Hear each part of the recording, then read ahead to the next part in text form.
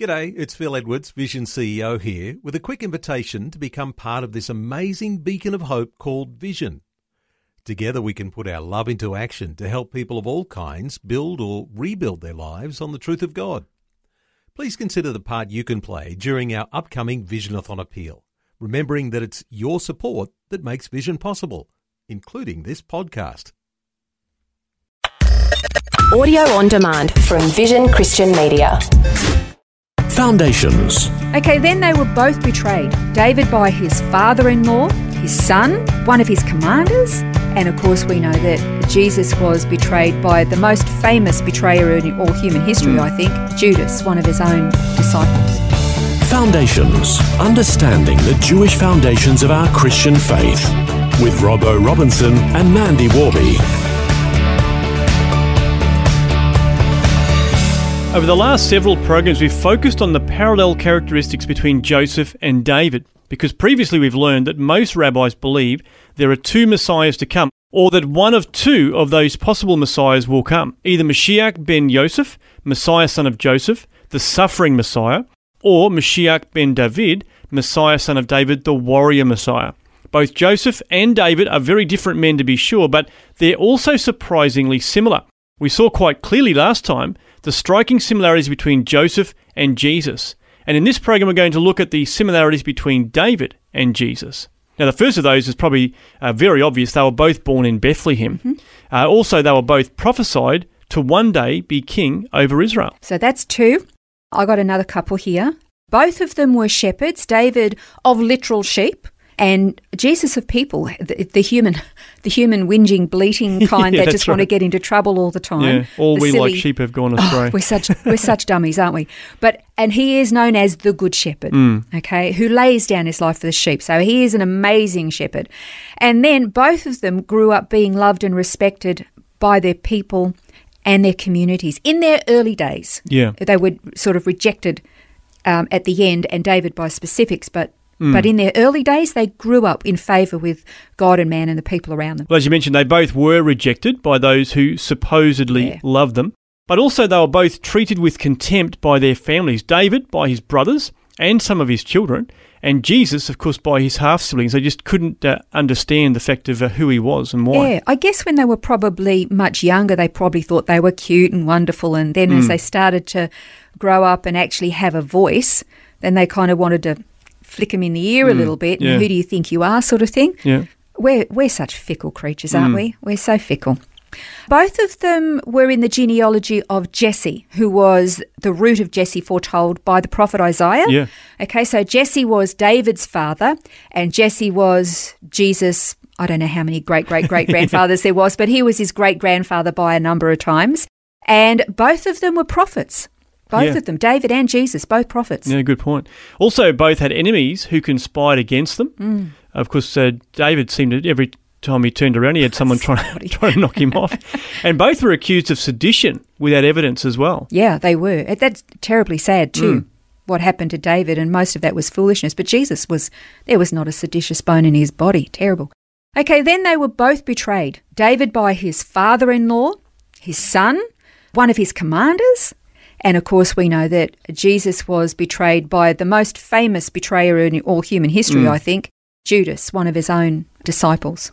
Both of them had attempts made against their lives as well. David's life was threatened by Saul, his father-in-law. I mean, great father-in-law, yeah, that's right, yeah. And Jesus, when they tried to throw him off a cliff in Nazareth. Also, both were loved by the people they protected, and both had false friends hang themselves after betraying them. David's false friend Ahithophel, and Jesus, of course, his false friend was Judas. Both of them were promised by God to have an everlasting throne. Haven't seen that fulfilled yet, but the throne, we know, was a real political, geographical throne. And both brought deliverance to their people. David by conquering militarily over their enemies. Jesus by conquering death, hell and the grave, while on the cross. Now also we mentioned in the last program that the 30 years of age was quite significant, and both David and Jesus, both 30 when they stepped into their authority. David was 30 when he became king. Jesus when he began his ministry of power and authority.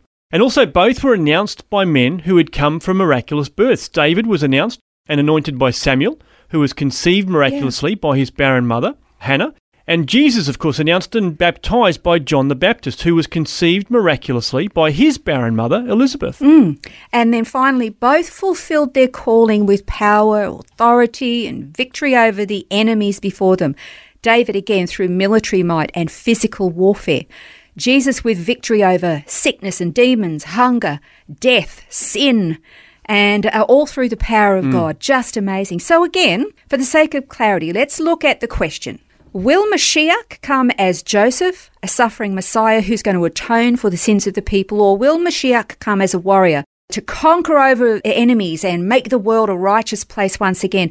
The Jewish people know a great deal about the Mashiach, and many of them are longing for him to come. They're desperate for him. They long for peace. The modern nation of Israel, and historically, they haven't known peace, and they're desperate for it, and they know it's only going to come when Mashiach comes. But they don't recognise, or they can't recognise, Jesus as that individual. They're under judicial blindness. They recognise everything else about Messiah, just not him, this blind spot in the middle. So I thought it would be good to just have a look at the way the Bible presents it, using the two men that we've been focusing on. Joseph was born long before David, and Joseph was an amazing man who went through some really terrible things. He suffered some terrible things at the hands of his own family. He was hated, despised, rejected, sold into slavery. He went to a foreign land where he wasn't known or understood. He became a servant, and he served his new master faithfully, but was betrayed and imprisoned falsely. But he was able to provide wise, godly counsel to Pharaoh. He rose to a position of prime minister. How good is that? Second in all the land, and it was through his wisdom that they were able to save all that food for the coming famine so that they were well and truly prepared. And during that famine, his family came to buy food so that they'd survive, and Joseph recognized them, but they didn't recognize him. His identity was hidden from their sight. They had no idea what Joseph had done for them. They were completely blind to the fact that Joseph had suffered extraordinarily because of them, for their sins, and yet it was because of that he saved them. Yeah, so true. Oh, that's amazing. But the amazing thing is he did forgive them too. He accepted them. He brought the entire family down to Egypt, where they were all reconciled together. So they were all saved because of Joseph and his willingness to forgive. Oh, isn't that just amazing? What a story. What a picture. Okay, then we go generations later. David was born. He grew up a God-fearing young man, I might add. But through military power and conquest, he defeated Israel's enemies from their brutality and wars and everything against them. That was the Philistines. And he led his people, in spite of his own weaknesses, failings and sins, but he led his people into a time of great peace. And under the reign of his son, Solomon, it was the time that was known as Israel's golden age of peace and prosperity. Jesus came fulfilling hundreds of prophecies, some of which we've looked at in great detail. He came, suffered, he was despised, he was hated, he was maligned. Though his younger years, he grew up well beloved and treated with respect, in favour with God and man, until he came to that 30 years of age. Then he was rejected and maligned and everything else. And just like Joseph, his own people didn't recognise him. I'm talking the leadership. I'm talking about the official response. And then he went and paid. He paid this incredible price, making atonement on their behalf. And here's the kicker. One day he's coming back. Generations after he came as Mashiach ben Yosef, the suffering servant, bringing salvation, paying for all of that.